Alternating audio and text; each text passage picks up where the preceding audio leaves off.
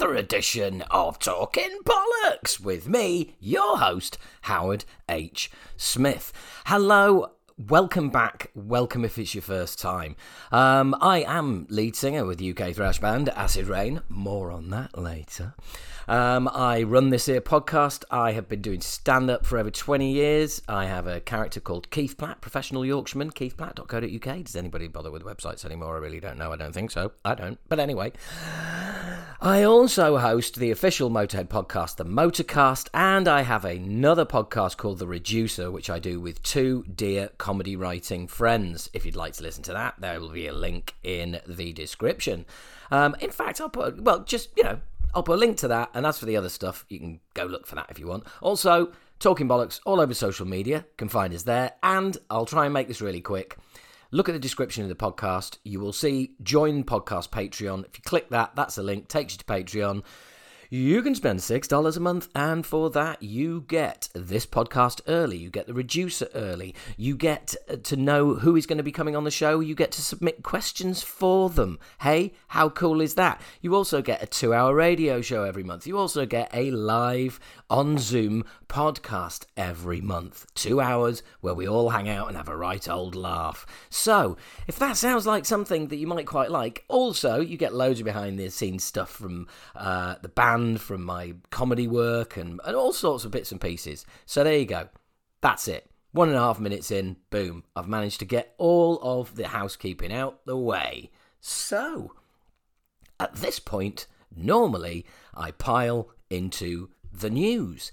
And I had got the news stories that had caught my eyes prepared. Then 2 things happened. This was the first of them. I, over the years, have been critical of Jamie Jasta. Critical for his adverts and some of the adverts that he accepts. And I've also been just generally critical of his podcast. And I was listening to the most recent one that he released, which was the final interview with Trevor Sternard of the Black Dahlia murder, who the interview was in January.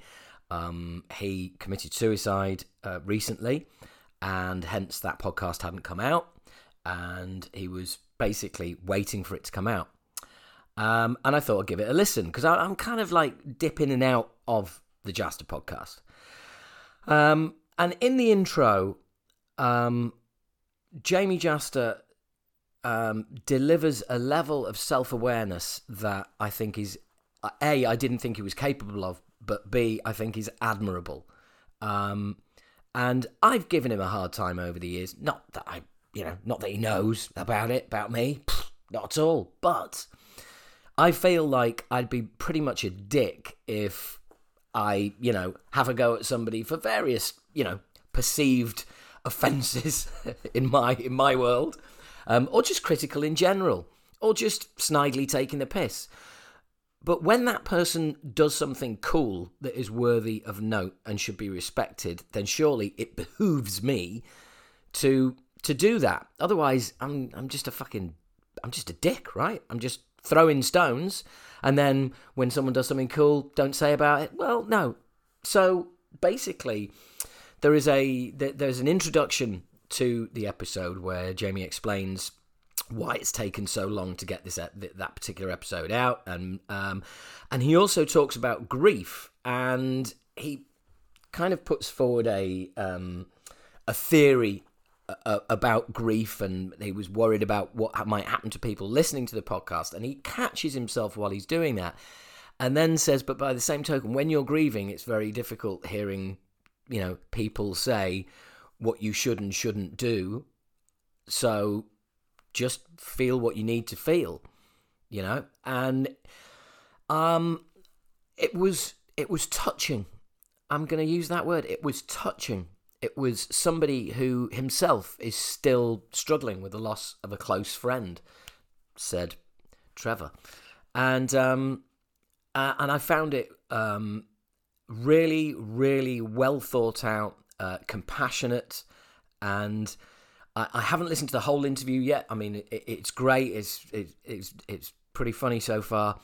But you know what? That intro really just kind of took me by surprise, and there were very, very wise words as regards grief, and it would be wrong of me not to tip my hat to the man for doing something very cool, and it was very cool. So I made a note where I make my notes in my phone saying "classy Jasta," and then not long after that, I made a note in my notes. Where else am I going to put a note? Saying "not classy Coke." Now, some of you may have become aware of the Facebook phenomenon that was Coke Finlay, the main man behind Virus, who I know very well, have done for many, many years. And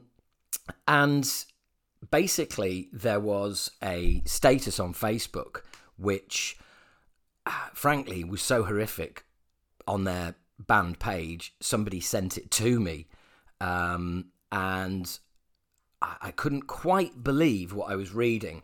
So I'm going to read it to you now. This is the beginning of the story, by the way. Some of you may or may not know this could possibly be our last gig as a band. This is also attached to a picture of a poster of a show they're playing with Heathen. I'm very disappointed, disillusioned and angry with the lack of interest shown in the band by festival promoters, gig promoters, bookers and tour agents. If you want us to continue as a band, you need to get your fingers out of your brown spots and book us up. The thrash scene is littered with bands that are far inferior to us getting festivals and tours.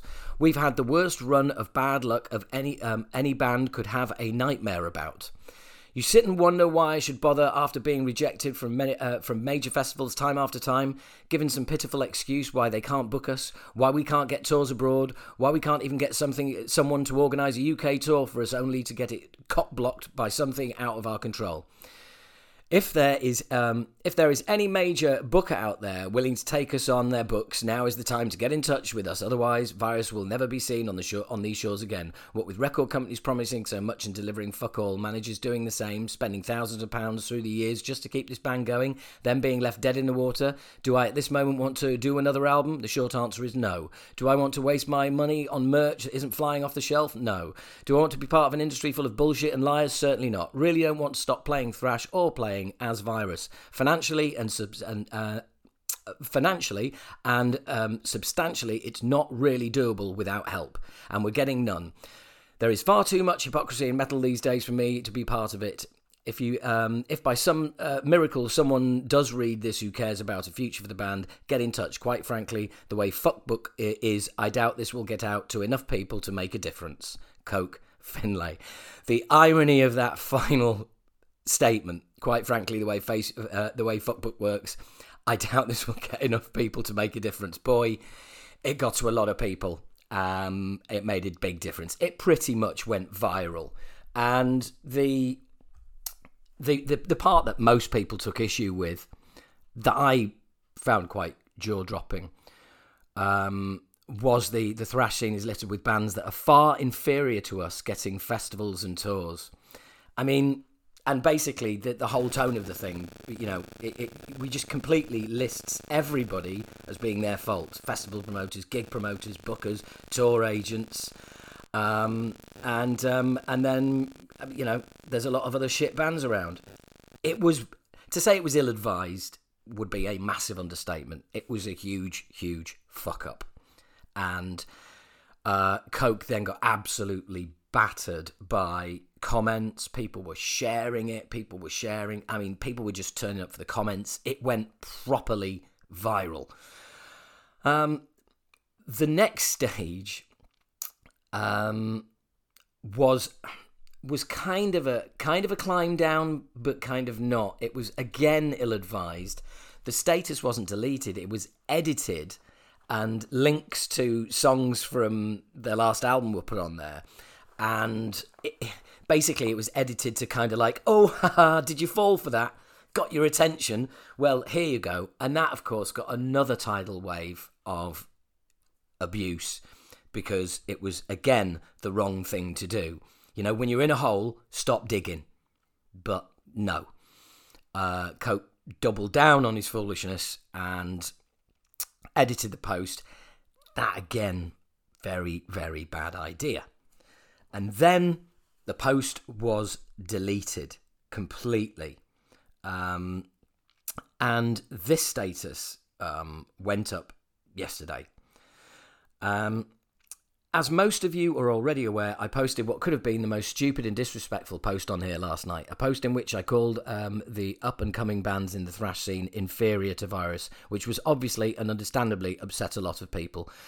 I'd like to take a moment to apologise to everybody this has offended and to explain myself a bit more. When I posted the status, I was drinking whilst being able to think about... Sorry, I do apologise, but the screen just died on my phone. When I posted the status, I was drinking whilst being able to think about nothing but the up-and-coming bands that are getting amazing opportunities that we wish we were getting. The recent unfortunate passing of somebody very close to a fallen Virus has affected us all greatly, and while this isn't an excuse, I do feel like I need to point that out as the thing that has put me in a bad place leading to that post last night. For the record, I do not think that any bands are inferior to us, and I do not think that we deserve to be handed all big opportunities on the plate. I understand we don't live in the 80s or 90s anymore, and it's a lot more difficult to make your way back up in the music industry, so please do understand that the post was purely my frustration and lack of understanding that got out of hand due to drinking. I also just want to say that the future of UK thrash is in good hands with bands like Bangover, Tortured Demon, Blacklist, Riptide, Hellfected and Thrasher Wolf, and especially bands like Evil, Shrapnel, Divine Chaos and Gamma Bomb, who are killing it live. It also makes me extremely proud to be seeing how well some of the bands we were in the same scene as back in the day, such as Onslaught, Zentrix and Acid Rain, are still doing now. I hope we can share the stage with all of these bands at some point in the future. I'm working on bettering myself and expanding my knowledge of the music industry with hopes that I can do the amazing things I am seeing the younger generations of thrash bands doing. I am truly sorry, Coke Finlay. Now that is a fucking post. That is class. That is admitting you're wrong. Okay, one status late. The edit was a horrific idea. Almost as bad as the original post. But that is heartfelt. And it takes quite the bottle to admit that, you know, you're in a bad place and you've been drinking, and that's when the status was posted. So for that, Coke deserves the utmost respect. You know, he fucked up massively. He then doubled down on his fuck up. And then finally went, no, do you know what? It is a fuck up. And he's held his hands up. A little late, but he has done. Now, it has done a fair amount of damage already. I think there's a lot of promoters read that. And there was promoters in the comments saying, well, we're not going to book you now. Then there was also comments from promoters who felt they'd been dicked about by Coke previously.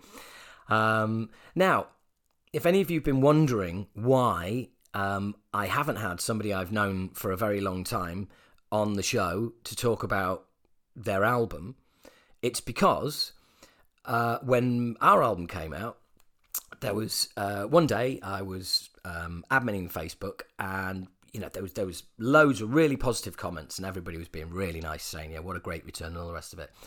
And lo and behold, Coke Finlay, a Virus, appeared in the comments, basically telling everybody that our album is all right, but it's nowhere near as good as the Virus album, which at that point had not been released. So there was no way of anybody even being able to, you know, compare the two and say he's talking shit or, God damn it, he's right. And that's why I haven't had Coke on the podcast, because I thought it was classless.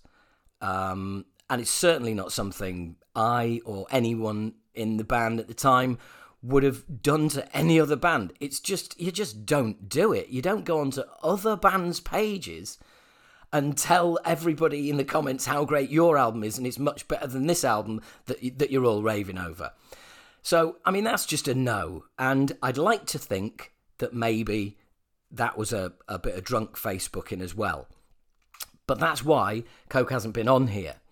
And there is a history of bad decisions and bad social media that have occurred with Virus and with Coke over the last few months, the last year. And there's a lot of blaming going on. T-shirts not selling, then, fans are getting blamed. Oi, you lot, buy more shirts. It's not the way to go. And whilst I completely admire the apology without changing, as many people put in the comments, is manipulation. If you apologise and then just in a few weeks' time we're back to square one, then no one's learned any lessons. And, I just think, look, Coke, if you're listening, mate, I've known you all these years. I'm more than happy to have you come on the podcast and talk about the whole experience and how it made you feel, what you regret, and the steps you're putting in place to make sure that these kind of things don't happen again, and that you get the help that you admit you need.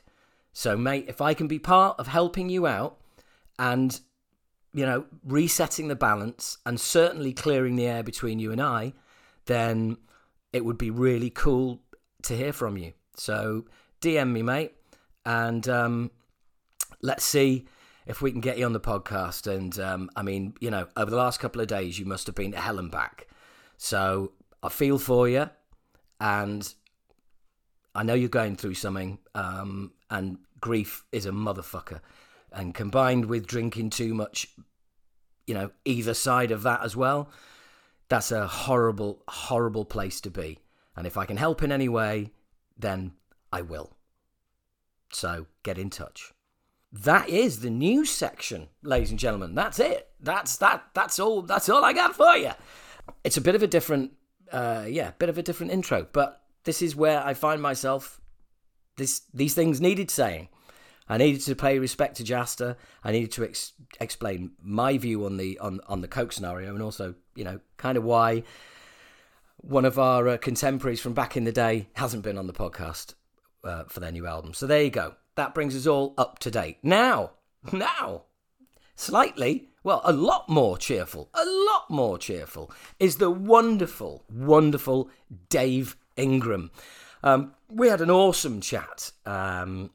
You're going to hear it. I don't know why I'm giving it that. I've just raised your expectations, haven't I now? So, okay, it's all right, But yeah, I really, really enjoyed doing this. Dave and I, I'm not going to say anything, actually. I need to get to the interview. And at this point, I usually forget, so I haven't this time, thank goodness. But if you want to listen to the interview and watch it, nip over to the Talking Bollocks YouTube channel, and there you will be able to watch this interview that Dave Ingram and myself recorded not that long ago. The legend that is Dave Ingram. Welcome to the show. Thank you very much, mate. Cheers for having me. Oh, I was going to say it's an absolute pleasure, but I don't know yet, do I? I mean, Well, we'll find out. It's an adventure and a journey we'll take together. Yes, yeah. I mean, it started out cordially enough, but who knows when it's going to go tumbling downhill. This is beer number 2 for me today. So cheers. It number 2 or maybe number 3? Well, cheers. This is about pint of water number 9 in my Leeds United pint glass. Don't drink too much water. Fish fucking it. Well, I'm not going to drink too much water for other reasons, because otherwise I'll be going to the toilet every 10 minutes in this interview. Oh, I'm 53. Give me 10 minutes and I'll be on my way. So you've got it. Well, yeah, we're roughly around the same kind of vintage. So that's we can compare like aching body parts. Tell me about it. I've got this on my bloody arm. Like. So it's kind of weird. Have our paths crossed over the years before? It's possible. I was actually thinking the same thing today. Have we crossed paths because of, obviously the acid rain and benediction back in the 90s?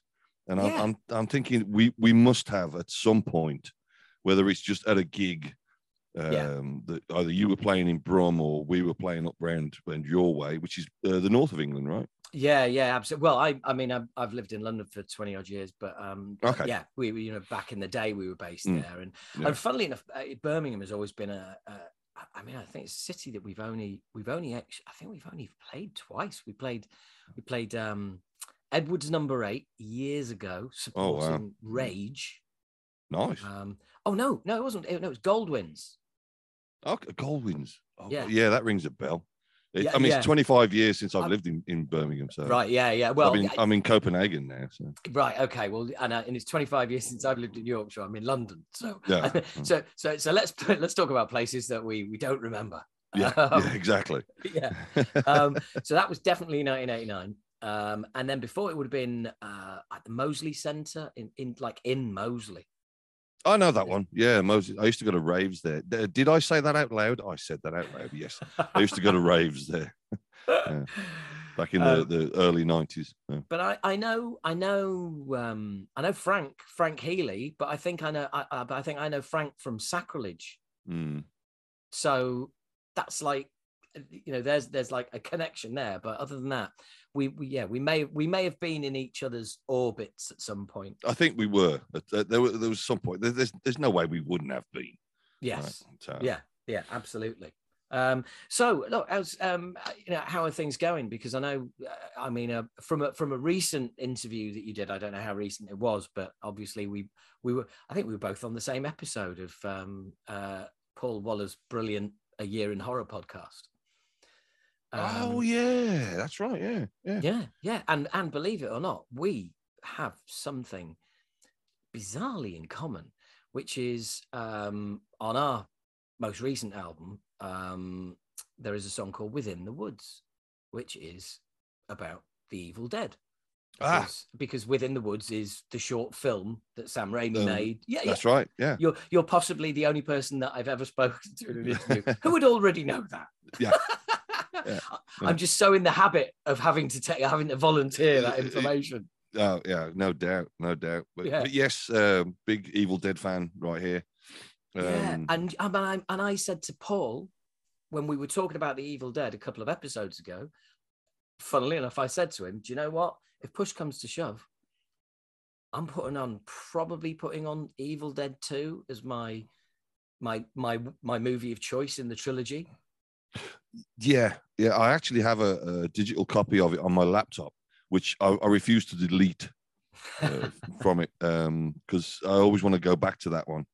But there's also, I do quite like the Army of Darkness as well. So I love the Army of Darkness. I mean, it holds a place in my heart through going to the cinema with a bunch of mates, because it was like, wow, we are going to see an Evil Dead movie at the cinema on the day it comes out. Oh wow, okay, cool. And you're thinking like, I never thought I'd see this, having been a kid who got a borrowed like dodgy videotape to see the first one because it was a video nasty.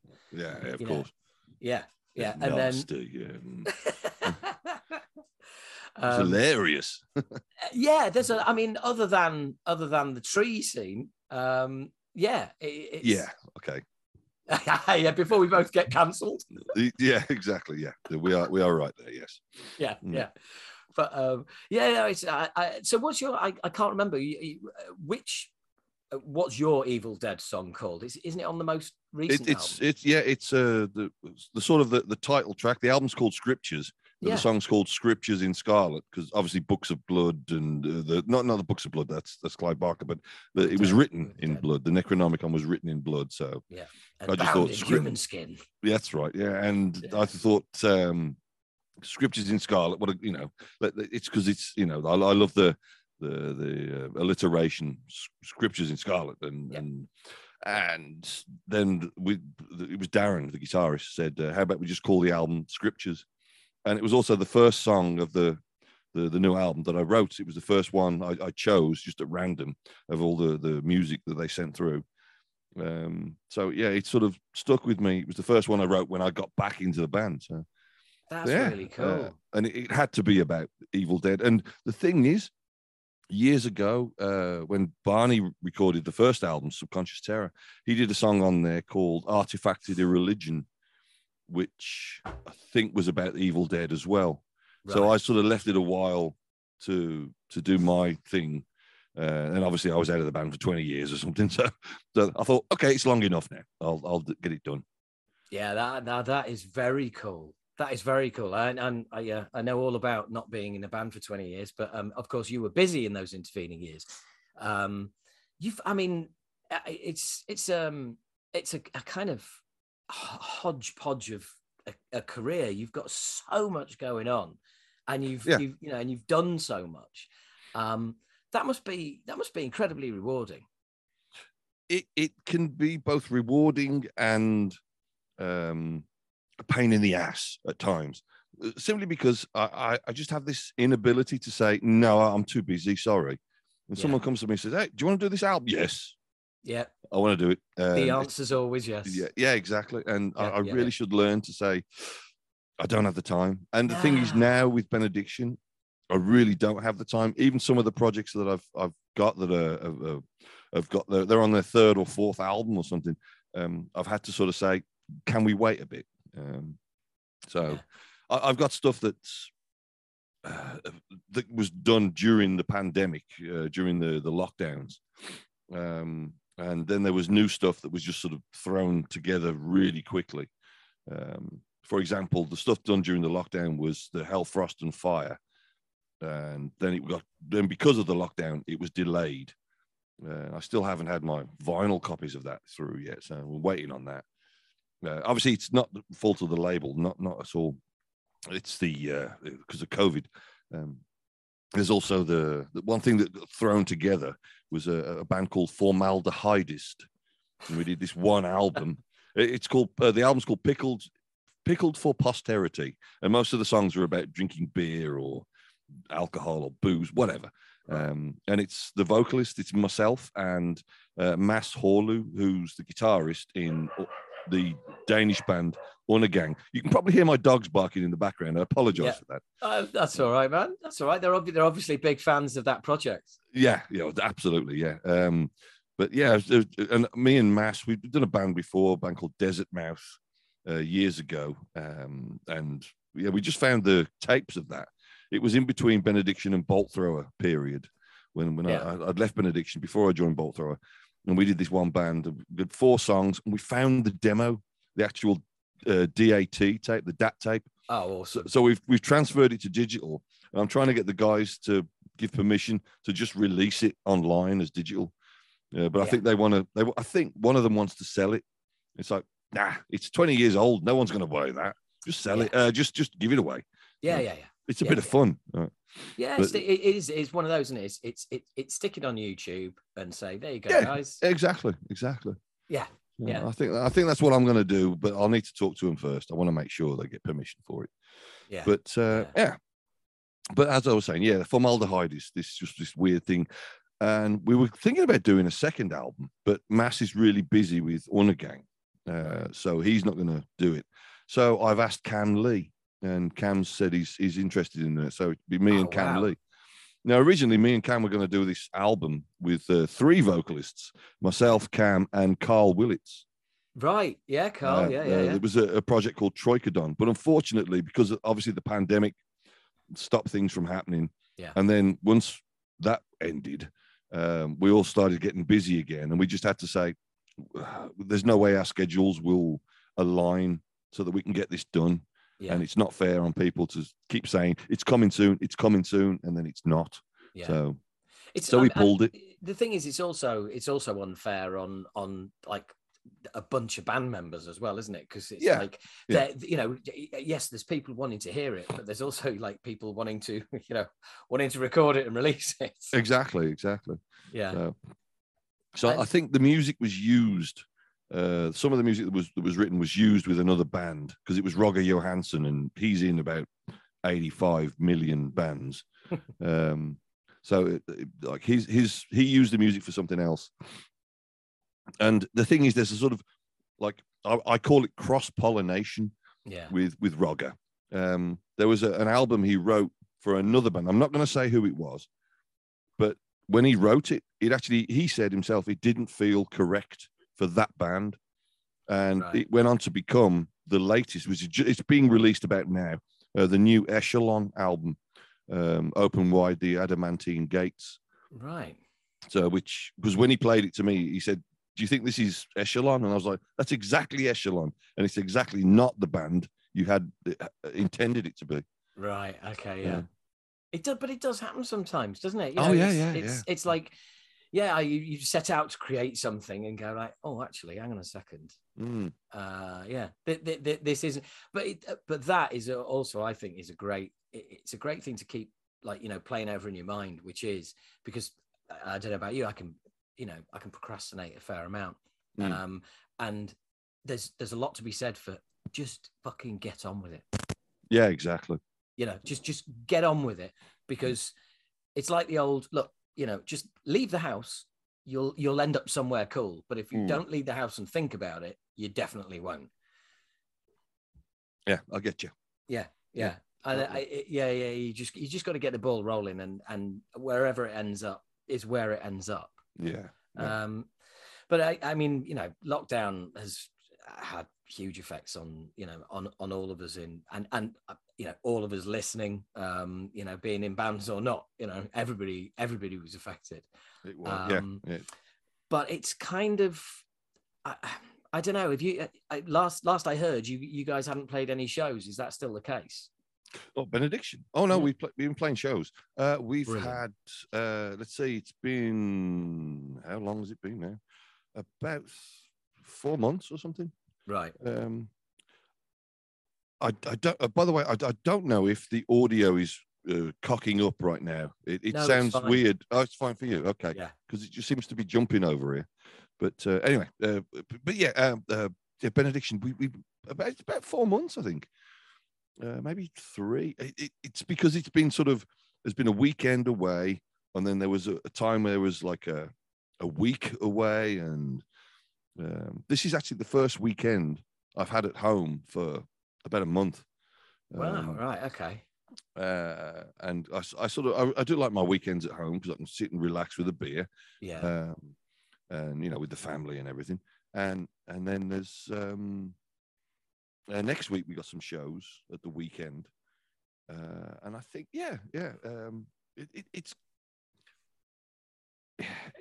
it's quite erratic at times, and there's no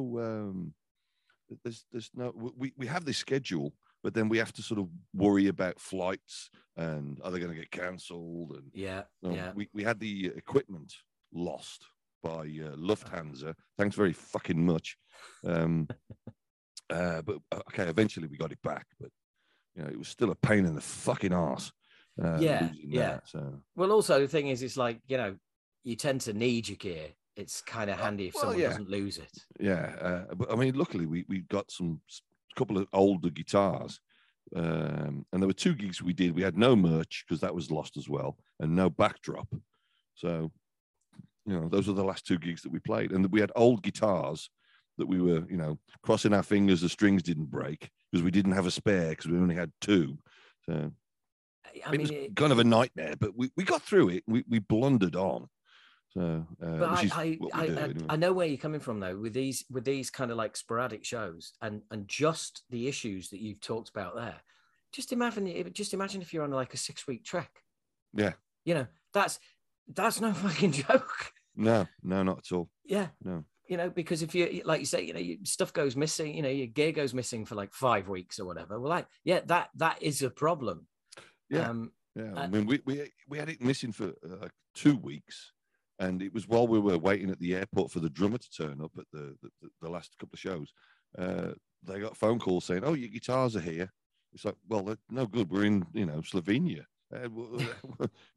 It's great that you found them and they're in London. But we're not there to get them. Yeah.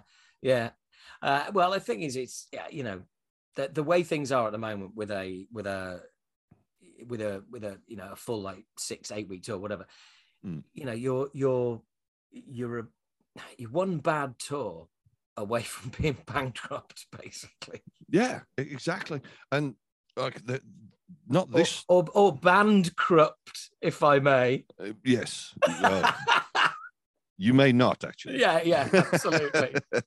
But no, I mean, there was a couple of gigs prior, the weekend before. We did like 3 shows in a row, and I got bronchitis, and that was on the Monday. It sort of kicked off. So during the week, I was like unable to breathe properly. I was coughing, and I was like, "There's no way I'm going to do these 3 shows." Yeah. And then it got to a point where I just had to go. We couldn't cancel them because, like you say, it would have been financially bad for us. So I went and did them. And I think after the first show, I must have shouted it out of me. The bronchitis moved. But since then, I've had the biggest goddamn head cold I've ever had in my life. I've still got it now. Like, my voice doesn't normally sound this crap. Yeah. That's bizarre because it's. I mean, presumably it wasn't COVID at any point. No, I was tested everything. No, nothing. Yeah, but that's the constant fear of. Sorry, carry good on. Lord, yeah, that looks like a nice beer. It's Brooklyn, one of my favorite breweries. So. That's one of the things about being a singer. I know some are absolutely fine with it. Me myself, it's always in the back of my mind that constantly don't want to be ill. Yeah. How does my throat feel? Because ultimately we can cancel a show. Yeah. Just us. Yeah. And that for me just puts that's a lot of weight to walk around with, and I do find myself totally overthinking how I'm feeling. Yeah, I do that a lot as well. Is that a tickle in my throat? Is that blah blah? Yeah, I do that myself. But back when I was a little younger, okay, a lot younger, I'd sort of say, "Oh, I'll just kill it with beer." But even now, I'm noticing if I drink too much after a gig or something, it affects me the next day. So it just dehydrates you and drives. Yeah, and it never used to do that. It never used to do that. So, and even now, I can sort of drink 3 pints of water before I go to bed after a gig. Doesn't matter. It's still going to screw up my throat. So I have to be careful. So but it's true. But again, it's like, it's a muscle. It's a muscle that you're constantly, you're having to work out, you're having to warm up, you're having to warm down, you're having to look after it. And it is one of the drawbacks of being the front man. Yes, it's great being a front man, being out the front, and great. That's why we do it. Got to be obvious. Got to be honest. That's why we do it. But it's like everything. There's always a price to pay. Yeah. There is. But to me, it sort of weighs out. You get the you have the recognition, Yes, because people will say to me like, "Oh, hi Dave, say hello to your guitarist," because they won't know his name, but they'll know mine. Yes, and I do feel sorry for the rest of the band, but I think, although with Benediction we have, it was the bass player Dan. He put it so succinctly the one day. And just before we went on stage, we were chatting about, what we're going to do and, have a bit of a laugh. And he said, "Oh, the Benediction pantomime starts all over again." And honestly, it can be quite a bit of a pantomime because we do have fun when we're up on stage. And I would say that it sort of makes the band a bit larger than life. So people do remember the band names. Yes. And we're obviously making fun of Gio because he's Italian. I mean, nothing against Italians except Gio. So, look, I've done over 20 years in stand-up comedy, and so really, that was basically right. I love stand-up comedy. Have you got stuff on YouTube? Or? Yeah. I mean, I do a character called Keith Platt, who's a professional Yorkshireman, and I've been doing that for over 15 years. But I did like 10 years straight stand up as me before that. I mean, that's pre-YouTube, for fuck's sake. How old am I? But yeah, so basically when the band split in 91, I just moved to London. That's why I moved to London to start doing stand up, and and I'm still down here. And then, you know, the band came back in 2015 with just me. We tried to reform, but that didn't happen. And it ended up, just thought, well, fuck it. Let's get some new guys in and do it. But yeah, I know exactly what you mean. I think it's disarming. And it's very hard for people not to get some kind of enjoyment out of your performance if you're clearly enjoying yourselves. Yeah. Do you know what I mean? Yeah. It takes a special kind of cunt to stand there, to stand there stony-faced in front of a people who are all having fun, and so's everybody around them. Do you know what I mean? It's like, yes. You know, it's you know, you just got to win. You got to win people over slowly but surely, and I love that feeling. You know, I really, really do. But yeah, I mean, it's being out front and kind of being that. In fact, our old guitarist put it really well. He's like, nah, I've played guitar and sung before, and never doing that again. And I was like, why is that? And he put it rather succinctly, as you were saying earlier. He put it rather succinctly. He said, because if this plane goes down, I'm the fucking pilot. Right. Okay. He said, like, no, you go sit up front in the cockpit. Okay. And, like, you know, you hit the ground first. Yeah. I'm like, oh, yeah, I get that. I get that, you know. But it's just one of those things. I love it. I wouldn't have it any other way, but it's so different to stand up. Yeah. It's so different. Yeah. And as you know, I was asked quite recently, you know, what would you say is the major difference? And the major difference is that as a stand-up, you get appreciation. Being in a band, it's adulation.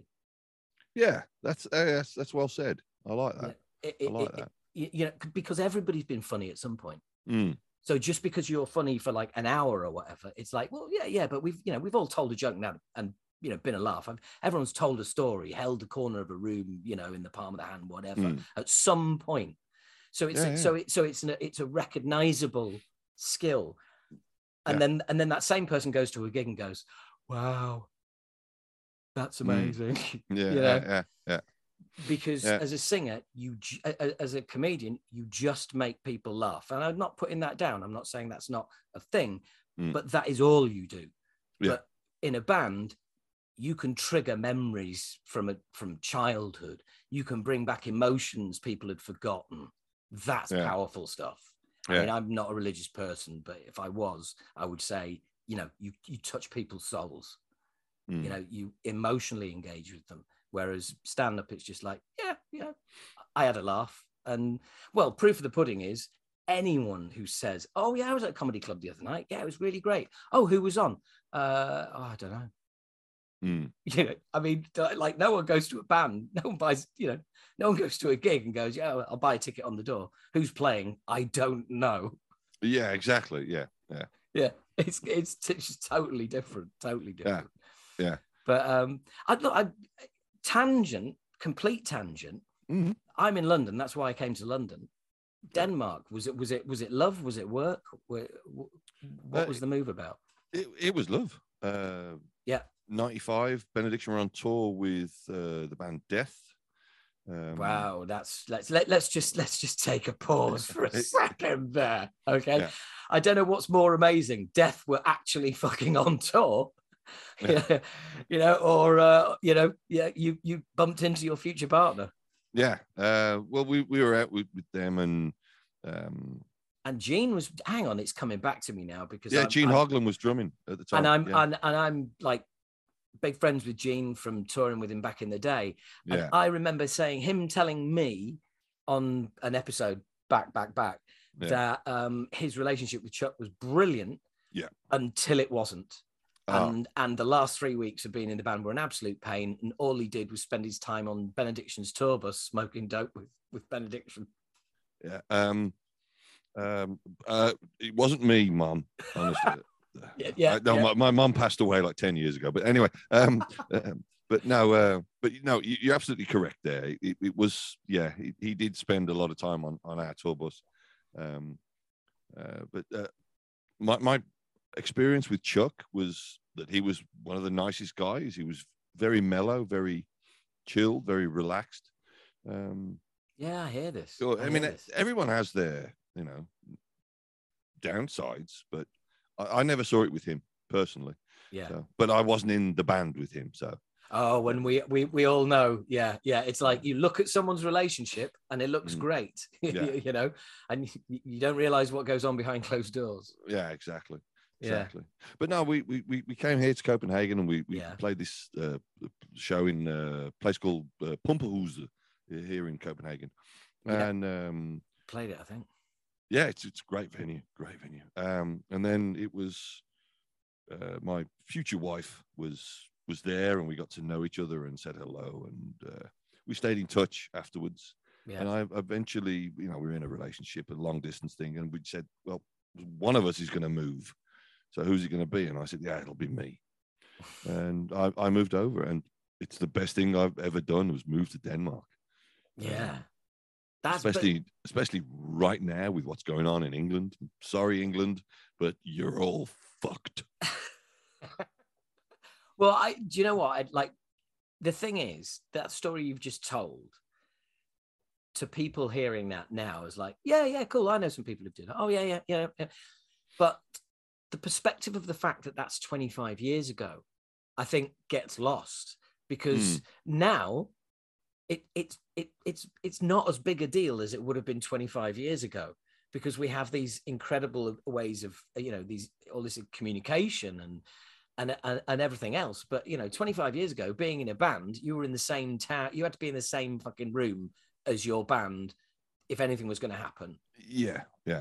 It didn't make life difficult, at least today. It doesn't make life difficult because obviously the internet. Yes. I remember when I came over here to Copenhagen to visit, and Benediction were writing the album Grind Bastard. And the one day I'd given them the address of where I was, which was actually this apartment. And one day a cassette tape came through the door, and it was all the new songs, rehearsal recording. Wow. And I had to sort of listen to it and then sit like my wife. Well, she was going to be my wife. She was my girlfriend at the time. She was going out to work. So in the daytime, I was sort of sitting writing lyrics and listening to this cassette. And I mean, it was bloody awful. It was recorded in a rehearsal room. You know how bad those things were. Yeah. Because the worst thing about those is whatever any ideas you've got, if you try and sing along, it doesn't matter how loud it is, you can't get the fucking rhythm. Yeah, exactly.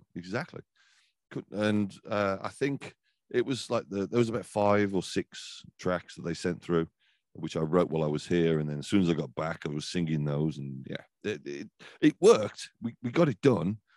But obviously this day and age, it's the internet. Yeah. And I've always said this to bands, the internet is a perfect tool for communicating and for promotion.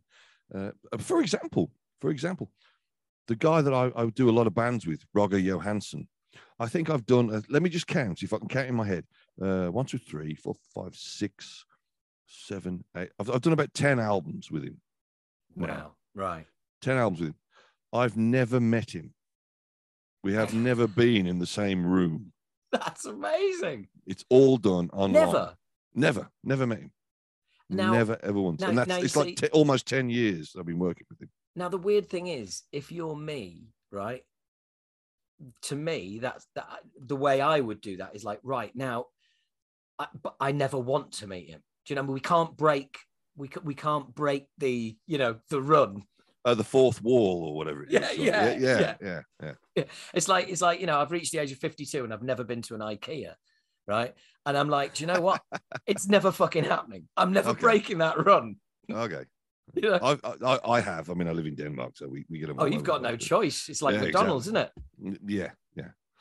You like, trip over a paving slab on the street and suddenly you're inside IKEA. Like, what? You have no choice. Yeah, no choice in it now. Yeah. But but I understand when you say, like, after so long not meeting him. Well, I'd like to, Yes. I really would like to, because we need to have a proper photo shoot rather than Photoshop crap. We need a proper photo shoot together. Oh yeah. Well, I mean, unless it was previously it was out there already. There's people listening to this going, "What? You mean those pictures that I've been looking at?" He's not even bloody there. Yeah. Brilliant. Yeah. Brilliant. But it is the perfect tool. I mean, especially, our band is, not as spread apart as you, but I've got, guitarist in Wales, bass player in London, drummer in Newcastle, singer in London. We had a guitarist in Exeter. So you're just stretched all over. Yeah. If you're gonna have a band meeting, it's gonna be on Zoom, isn't it? It's gonna be on the internet. Yeah. Well, we Benediction, we have like a WhatsApp thread for all of us, and we just drop things in, and same here. Occasional insults, and we found a meme that's funny because it makes fun of Italians, stuff like that. Happy birthdays as well. Yeah, exactly. Yeah. So it works, and I've like I say, the internet and the connection for it's worldwide, and I love that. I mean, I also remember having to write to people and sending letters and waiting a week before you get a reply. Yeah. And now it's instantaneous. Yeah. And to me, it's still amazing. It still amazes me that we can do all this. And there are those pesky kids out there who can't believe that we did all that, and or that we tape traded, or that there was I don't know, this long delay, that there was no direct connection. Well, I find it amazing that the one thing that always amazes kids, if we get talking about pre-internet years and all the rest of it, is the fact that we used to arrange a time and day to meet someone somewhere, and then just turn up. Yeah. And not message each other 50 times, the few hours beforehand or anything. No. We just made an arrangement and stuck to it. But what if something happened and you couldn't make it? It's like, well, no, you made it. You went. That's it. Exactly. Yeah. They're plans. That's and that was the concept of plans back then, as opposed to changing plans every 15 minutes. Yes, that's a real what's the word? Pet hate of mine, when plans get changed last minute. Yeah. Well, and the other one is, and I've said this on the podcast before, so I apologize to regular listeners, but a friend of mine who's one of his friend's children, who's quite young, and the great thing is like he's in his mid-30s, so he's young to me and you, but one of his mates' kids asked him if Facebook was in black and white when he was a child. Nice. Which I just think is just a brilliant child question. Yeah. Just conflating the two, sort of, black and white being old, and but I had a black and white TV when I was a kid. We had a black and white TV at home. I don't remember having a black and white TV, but I think we did. I remember the first thing we got with a remote control and thinking it was awesome. And of course, you look back now and it wasn't a remote control because it was on a fucking cable. Yeah. Okay. Yeah. Okay. And people would trip over it all the time and drag the video recorder across the floor. Yeah. But there was also the earlier remote controls that made a really loud clack sound. Yeah. And if you actually just clapped your hands, you could jump channels. If you clapped your hands loud enough, it would jump channels. So I remember that as well. Yeah. For me, it was like a black and white TV, and we watched. I remember watching Doctor Who because I'm a huge Doctor Who fan. I mean, fucking obviously, yeah. And we were watching Doctor Who. It was John Pertwee, and that was in colour. It was one of the first TV shows in colour on BBC. Wow. And I kept saying to my mum and dad, we need a colour TV. And they went and bought one. And I remember watching, I can vividly remember watching the very first episode in color and just being absolutely floored while watching it. Right. It was amazing. One of those, crystallization moments that will always stick with you. And that was one for me. Well, especially when it's something that you love and you've seen it in black and white, and then all of a sudden seeing it in color is just like, that's like this thing I love just got amazingly even more amazing. Yeah, exactly. Yeah. Well, and for anybody who's just listening, just jumped into the podcast at this point, this is Dave Ingram and Howard Smith talking about electronics from the 1970s. If you thought it was going to be any way about music or bands, no, we're and if you have just got here, you're late. Have you brought a note? To be fair, we were both fucking late. Yeah, well, we were both late. Yeah, I didn't have a note, but I had a beer. So yeah. So look, when did for those that don't know, you do an online radio show. Yes, it's called Metal Breakfast Radio. What happened with it right now? Because of being busy with Benediction, I've put it on hiatus for the time being. Right. It used to have a web hotel with every episode uploaded to it that people could get, and there was a website that people could go and use the links and blah blah. Right now, there's only a select amount of episodes available on a website called radiofreesatan.com. That's the only place that has it right now. It's a sort of a podcast website for and a sort of a channel, so to speak, which is for Satanists, run by Satanists, members of the Church of Satan, which I am one of. I'm a priest in the Church of Satan. That right now, that's the only place you can find episodes of our show. I've put it on hold for the time being because so busy with Benediction. And in fact, I think not next week, but the week after, one of the co-hosts of the show is coming around. We're going to come around here. My wife's away in London with my son. I've got the co-host coming around. We're just going to sit and have a few drinks and chat about what's going to happen with the future of the show. I think we're going to sort of kick it off again about the new year, so 23. So we'll see how it goes.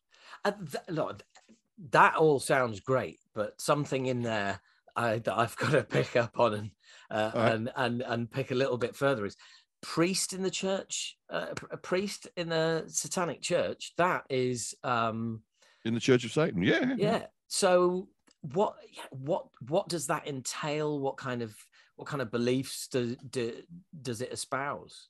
Well, none. Basically, it's an atheistic religion. Usually, I would say to people, if you got any questions about the Church of Satan and the religion of Satanism, visit churchofsatan.com and go to the FAQ, the frequently asked questions, and believe me, every question you've got is right. It's been answered because we get it a lot. Right. Okay. So thank you for diverting that section of the interview. Well, it's not so much that. It's just I always say that. Yes. But what does it entail to be a priest in the Church of Satan? Well, it doesn't entail anything. It's a title. It's to sort of there are different levels, different titles, and you get given them over time for your real world accomplishments and what you've done, and like obviously music, bands, and it also is to sort of your understanding of the Satanic philosophy and what it means to you and how you apply it to your everyday life. Right. So, and usually that's about as much as I give because when I start to talk about it, people will then write to me and say, "So tell me more." It's like, no, learn about it yourself. Because that's the one key thing of this philosophy is study, not worship. So basically what that means is for all the people asking about it, look it up yourself. Go to the source, churchofsatan.com. Yeah. No, I understand that because if as you've already said, it's it's very much about it's a very much by the sounds of it, a very much about a real world religion, if you even want to call it a religion. But by the same, so if somebody questions you, they're going to get what it means to you in your version of it. No, and what they need to do is go and they go need to the source. They're not going to get my version of it because there's only one version of it, which is Satanism, codified in 1966 by Anton LaVey. But if they have their version of it, which may be incorrect, then they should go to churchofsatan.com. Yeah, read the questions. There's so much literature there that they can read, and it's available for free online, so that the people don't get confused. And because I mean, obviously, we do get asked, why call it Satanism? And well, why not? Yeah, it obviously it keeps the riffraff away. To be quite honest, it really does. So that's one thing. But and Satanism, it's why Satan? It's because Satan is the accuser, the opponent, the adversary, and we are opponents to spiritual religion because it does not do good for people. It sort of denies all the fun in life. So, yes, so, it's crowd control. Yeah, bingo, crowd control, like that. That's a nice way of saying it. I like that. I should remember that one. Thank you, mate. No, my pleasure, mate. My pleasure. That's absolutely fascinating. It really is. I mean, I'm an atheist myself, to the extent that I have atheist tattoos, which always come in useful should somebody try and knock on my door and sell me a Bible. Instantly whip one of the tattoos out. Oh, that's interesting. What's that? It's an atheist tattoo. Oh, really? Is it? Do you have any tattoos? No. I tell you what, come back when you're as committed to your beliefs as I am to mine. Nice. I like that. Well, do you know what? I think part of me was the entire reason I got it done.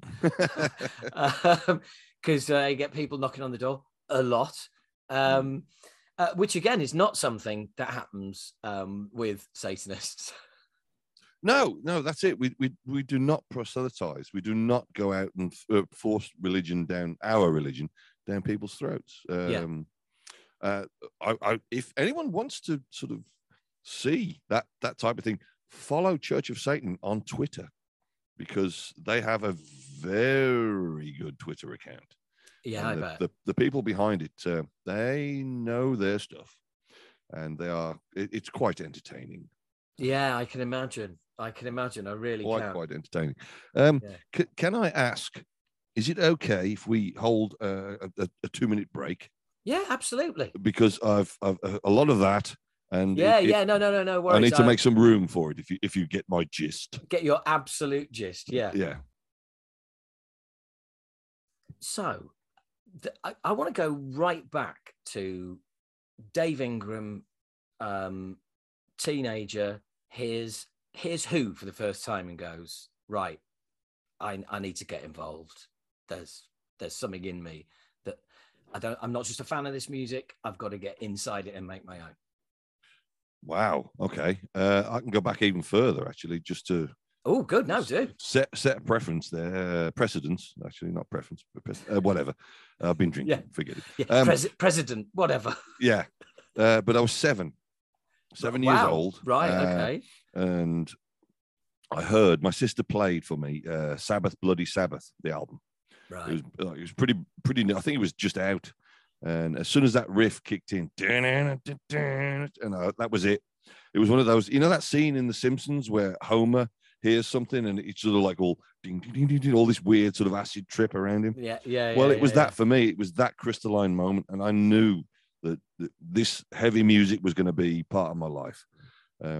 So that was it. And I think it was, again, later on with Sabbath, their later albums, still with Ozzy, and then also with Dio as well. And obviously with Gillan, because the Born Again album with Ian Gillan on vocals is my second favorite Black Sabbath album. So, yeah. And to use a modern parlance, a lot of people are sleeping on that album. Yes, they will be sleeping on it. But I'm sure that they'll re-release it. And I think since Ronnie Dio's passed, Ozzy doesn't want to do Sabbath anymore. It might be a good idea for if Iommi and Butler want to go out there and do Born Again. That would be great. Let's go out there and play that, because they could also add a shout. They could do a few Purple numbers as well. Because I remember they played at Reading Festival, and they did "Smoke on the Water," like as one of the songs. It's like available. Yeah. It was released online. It's amazing. Black Sabbath playing "Smoke on the Water." Like that riff played by Tony Iommi. Yeah. Like it tears a hole in the space-time continuum. Yeah, so there's a hole in the sky. Yeah. Yeah. Boom. There you go. Yeah. But and it was around about sort of Born Again time, and there was also a little before that was Peace of Mind by Iron Maiden, and Power Slave as well. And I was like, I need to be doing this and not just sort of listening to it. And I remember I went Power to Slave for me as well, and Power Slave for me, and Life After Death as well, because that was the first time I'd seen a big live show, and you just think, fucking hell, how much fun are they having? Exactly. And it was 1980, was it 82 or 83? I can't remember. I saw Rainbow. It was my first metal gig, because I'd seen other bands before, like Steel Eye Span and whatever, when I was very young. We won't talk about that, even though I just did. But I saw Rainbow supported by Lita Ford, and I was there with my stepbrother, and he was in the army at the time. And we got to the gig quite late. We'd been to a beer festival before, typical. And we got to the gig late. So he pulls out his army pass, and he says, like, grab hold of me back. And he just pushes his way through the crowd going, excuse me. Brilliant. People move out of the way. And we were right at the front. Honestly, how we did not get stabbed, I do not know. That's awesome. But when we got down the front, and he turned to me and he said, it was when Lita Ford came out, and the bass player, he pointed to the bass player and he says, like, that could be you in years' time. Because at the time I was trying to learn the bass, play the bass guitar. And when we played at Copenhagen, and we played a bunch of shows recently, and I sent photos to him. I texted him, and I said, like, you were right, I did manage to do all this. It's brilliant. It's like a nice circle to get through. Yeah, but that's what it was. It was around then. So you were right about being a teenager, wanting to get up on stage and strut my funky stuff and be a hooer. Yeah, I mean, I'm, look, we're ashamed egotists, unashamed egotists, unapologetic egotists. I mean, of course, I do stand up as well. It's like, no, I don't even want a band around me. I need all the attention. But talking about paying a price earlier, that is also a price you pay, because when you come off stage, and you're buzzing your tits off, no one wants to fucking hear it. No one. No. Because it's a bunch of other comedians who've already played. They're in there talking about, like, going on holiday or whatever, and you come off stage going, and they're like, yeah. Anyway, and there's no one to bounce off. There's no one to, to talk to in the dressing room. Oh, what in that bit? And no, none of that. Yeah. So there's always a price to pay. Yeah. But I identify with what you were saying as well about that, the music, about that kind of like that sort of acid trip effect, where it's just like, I love this music so much.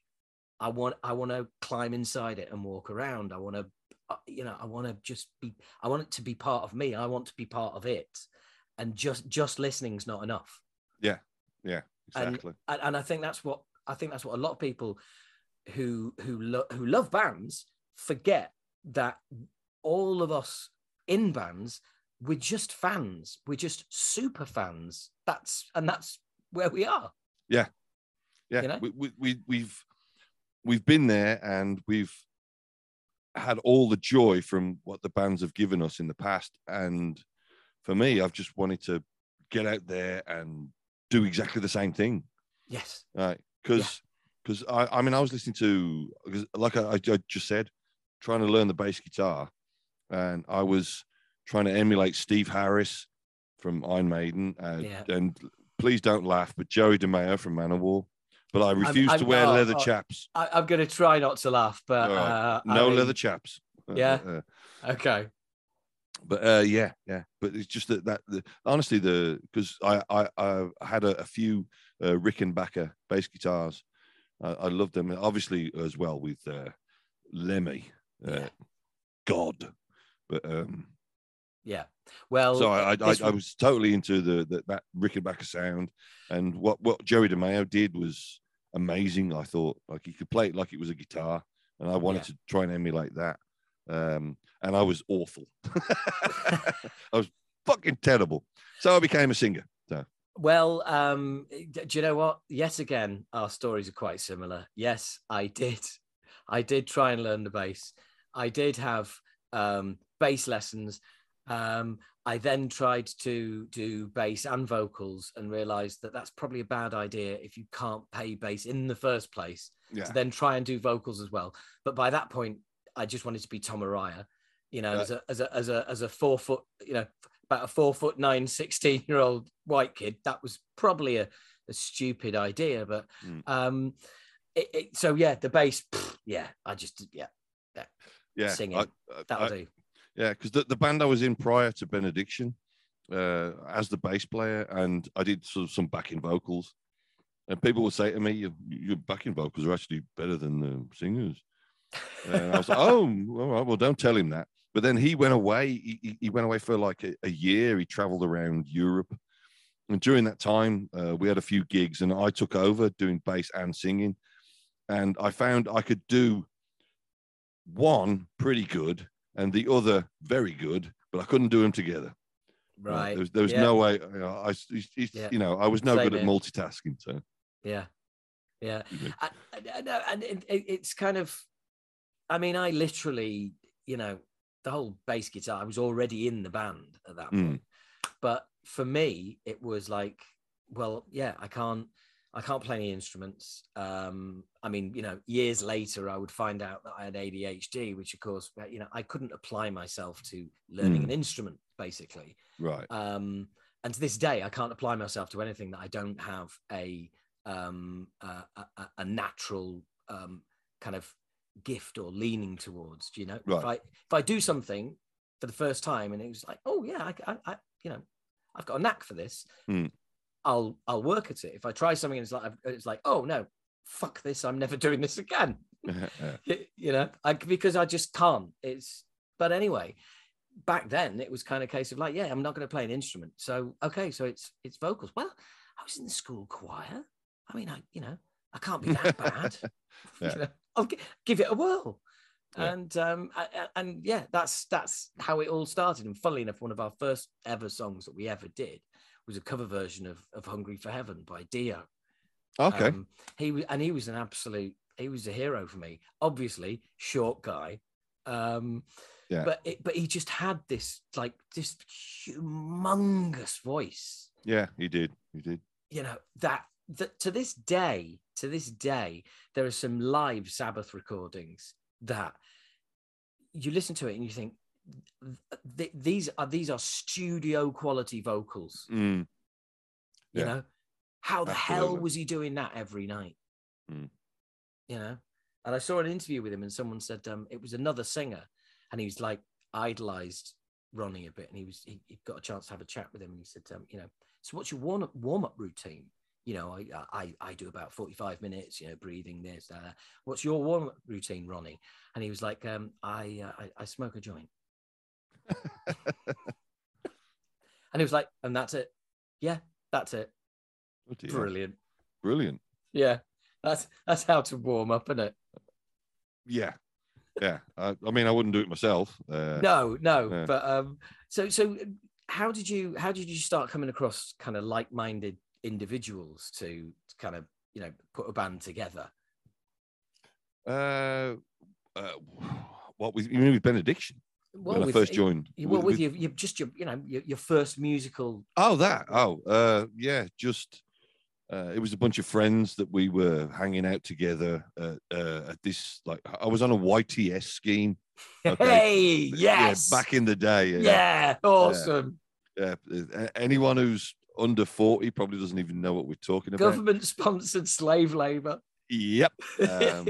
But it was this YTS scheme. It was in Aston, Birmingham, not far from the HP sauce factory and the old Ansell's factory, which was made for some great smells. I'll tell you that. Yeah. But it was there, and there was people there that were into metal as well.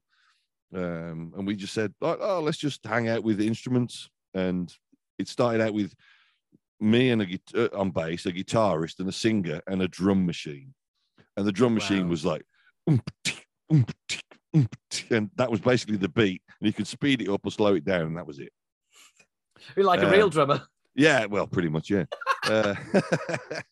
Especially Italian ones. Anyway, sorry, Gio. But we did that for, I don't know, about a year, just, having fun. Yeah. And then we actually got a drummer who came in, and he was pretty good. Right. For what we thought doing. You were having fun with the drum machine. Yeah, we thought, and then suddenly, like, wow, we had a great time. And then the singer left, and we did one rehearsal with me doing the vocals again and playing bass and doing it both very badly. And then me and the guitarist noticed this advert for a band who need a guitarist and a bass player, and we sort of looked at each other and we're like, we won't tell the drummer. And so we joined this band, and we became great friends with these two guys. I'm still friends with one of them. One of them just dropped off the map completely. I think he became an alcoholic, and he just dropped off the radar completely. But we did that, and that was sort of the first live experiences with that. In fact, the very first live show we ever played was a festival in Birmingham, which was headlined by, I think, Bolt Thrower.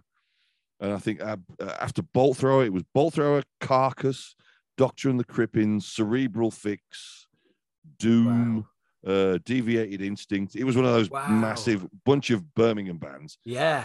And we opened, and we played for like 25 minutes.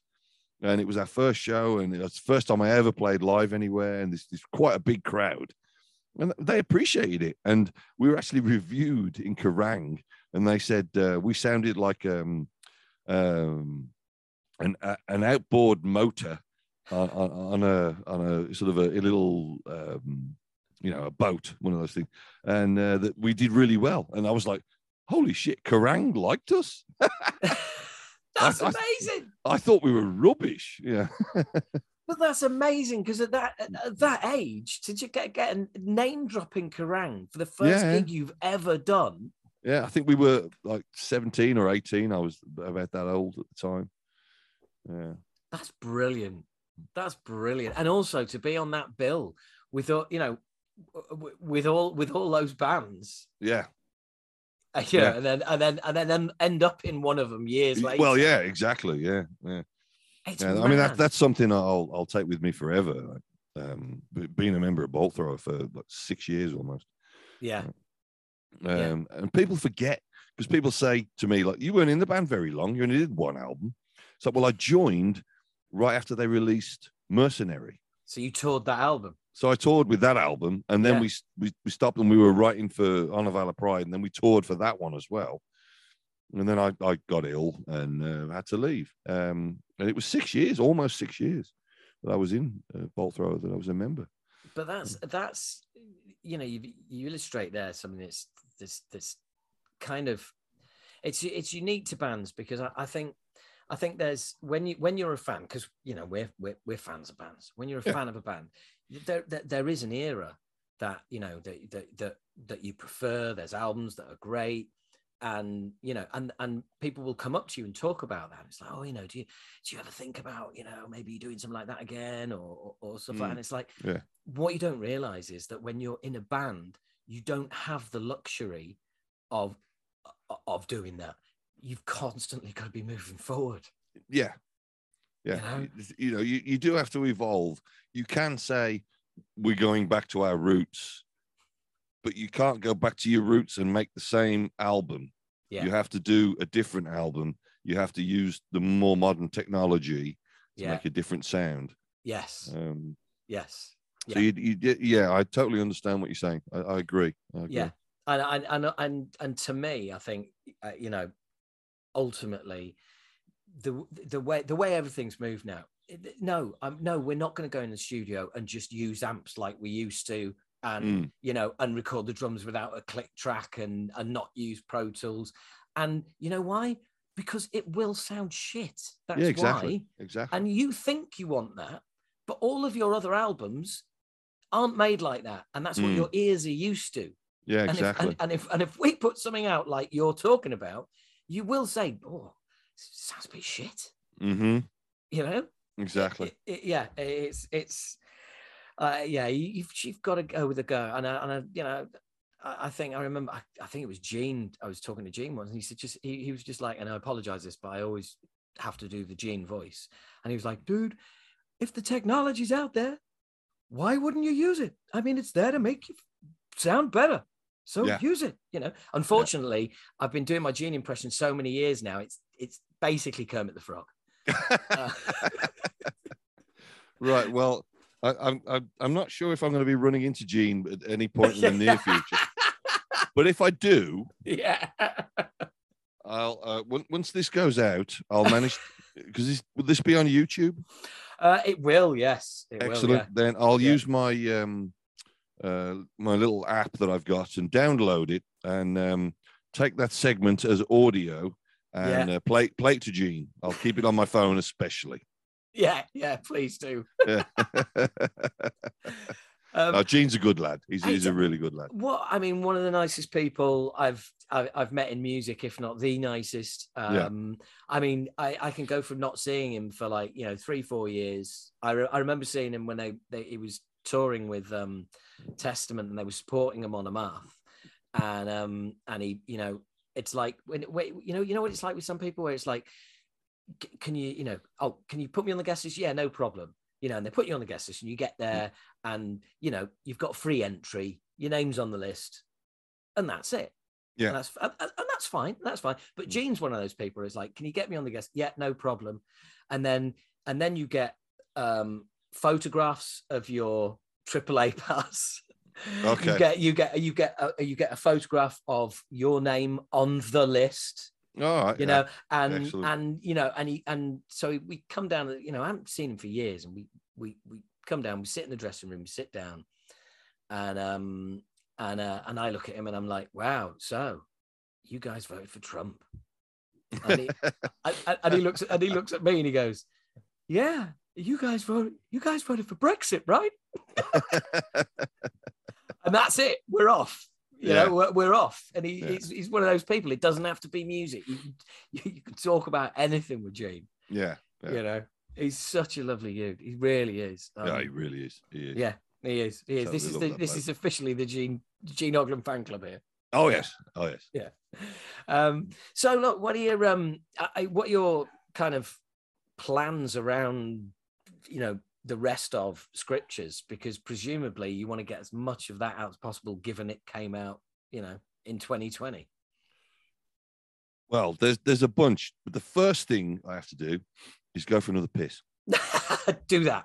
All right, be right back.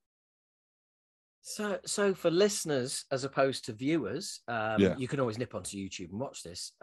Dave has brought the lovely Bella onto camera. So and she doesn't want to stay actually, so she's off. Oh, yeah. Right, that's that. She's not long been fed, and she's got her food just down on the floor over there. So just to clarify for listeners, Bella's a dog, not not a family, not a daughter or a wife. No. Well, she's a sort of a daughter. She's a fur daughter. Yeah. Right. Okay. Yeah. Third or fur? Well, isn't it the same thing? Yeah, kind of. I suppose. Yeah. But anyway, you asked just before the quick break about what's coming up next with Benediction after Scriptures. Yeah. Post Scriptures. I'm trying to open the beer with one hand. Oh, and I've done it. What we're going to do is we're going to tour more. Obviously, and I say tour. It's going to be a lot of festivals, a lot of gigs. Occasionally, there'll be the one-off club show that we'll drop in there. Yeah. because maybe we've got a festival, for example, a festival on a Friday and then a festival on a Sunday, and we got nothing to do on the Saturday. So rather than fly home and then fly back again, we'll just or sit in a hotel burning cash, paying a load of people who aren't doing anything that night as well. Yeah, like ourselves. Then we'll put on a club gig. But right now we're actually writing new material. Right. So I'm pouring a beer while I'm talking right now, so I'm concentrating on that as well. Yeah, no, it's okay. I get it. Yeah. All done. But yeah, we did that. We've got about, I think it's 3 songs already for a new album. It's going to be, we were hoping to record this year around sort of November, December, but I don't think we're going to be ready. Right. And also, I don't want to rush doing this. I really don't want to rush recording a new album. Yeah. Yeah. And I think these 3 songs, they're 99% ready. What I've got to do is there's certain things that have to be moved around, and I've got to do that on my other laptop, which is just over there. Right. I have a set laptop for doing music on. It doesn't go online because I'm paranoid about it getting hacked. Great idea. All my recording's done on that. So it is what IT people refer to as an air-gapped computer. Air-gapped? I've never heard of that phrase before. Okay. Well, I might have it wrong because air-gapped might be a computer that has never been connected to the internet. Okay, well, this one, saying that, it was sent through by a friend of mine who's the boss of RadioFreeSatan.com, by the way. He sent it through, and when he sent it through, I actually copied this laptop that I'm using right now onto it. And since then, it has never been online. So maybe it's kind of in there somewhere, isn't it? Yeah. So all the data that was on it before is gone. It's never actually been online, and I won't put it online. I should be saving that just for. Yeah. It's an older Mac. I mean, the one I use Mac, and the one I've got right now, it's one of the 17-inch screens, 17 inches across. It's one of the massive things. It looks like an aircraft carrier. But it's the one I've got right now is about 15 years old, and it's the slowest machine fucking ever. But next time I buy a computer, I won't be buying brand new. I'm really into the whole environmental thing, so I'm gonna buy an old one that's been, what's the word, refurbished? No, that means it's been redecorated or something. No, you're right. Absolutely refurbished. Yeah. I'll buy one of the older ones again for a fraction of the cost, because I always use Mac. I won't use anything else, and Mac's just ridiculously expensive when you buy brand new. Oh God, yeah. Oh hell yeah. Yeah. Well, that's why they call people who work in an Apple shop genius. It's like, well, you must be if you figured out how to sell this expensive shit to everyone. Boom. Yeah. Yeah. So you've got your music laptop. You've got your music laptop. That's safe. But do you want to gamble? So you've got that, and that's where you work all your music on. So you've already started writing the next album then. Yeah, I got sent through. I've got about 30 pieces of music that I can use that the band are happy with. But I've said to them, rather than me pick and choose, because they might say, "Oh, can we try this one instead?" I've said to them, go through them all and choose the ones that you would like to use. Right. Because it's going to expedite the whole writing process for me. And I can still write lyrics, because I just make pages and pages of notes for lyrics. And then I just go through it and go, what the hell was I talking about or thinking about when I wrote that? So are you a word collector? Yes. And a phrase collector? Phrase collectors, yes. I will listen to other, not other songs, but I listen to a lot of audiobooks and podcasts. Same here, yeah. Yeah, mainly audiobooks and mainly Doctor Who audio adventures. And occasionally there'll be this words of wisdom that will come through. Yeah. And I will use that not as part of the lyrics, but I might use it as a song title. And Yes. actually, if you look at my band Down Among the Dead Men, every song title is about, it's something to do with Doctor Who. Even the band name, Down Among the Dead Men, there's a character called Bernice Summerfield. She's a archaeologist of the future. And because she's an archaeologist, she wrote a book called Down Among the Dead Men, which is what archaeologists are. Where she spends all of her time. Yeah. And that's where the band name came from. And all the song titles are about Doctor Who related stuff. Some are actually direct. Like there's one song called Pyramids of Mars, which was a Doctor Who story with Tom Baker. Right. There's stuff like that. And there was one song, good grief, I've forgotten what it's called. But it's actually, the music is, I wrote it for Rogger to use, but it's the bass line from the Doctor Who theme. Oh, brilliant. And I sort of punked it up and... Well, you're not the first person. You're not the first person to do that no, either, are you? No, not at all. There's been stuff, but we've got the entire band, all the 3 albums and the singles that we put out. They're all about Doctor Who stuff. It's my great vent. It's my vent for that. And there's a couple of songs that on the New Benediction album that have references in there.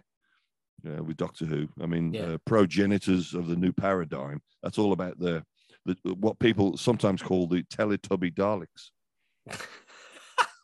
If the new paradigm of Daleks that came out in 2010, I think it was. But right. I mean, I'd have to defer to our bass player Pete, who also has a fair volume of Doctor Who tattoos on him as well. Oh, okay. Yeah, he's got the Dalek and the telephone box and the whole telephone box, the TARDIS, etc.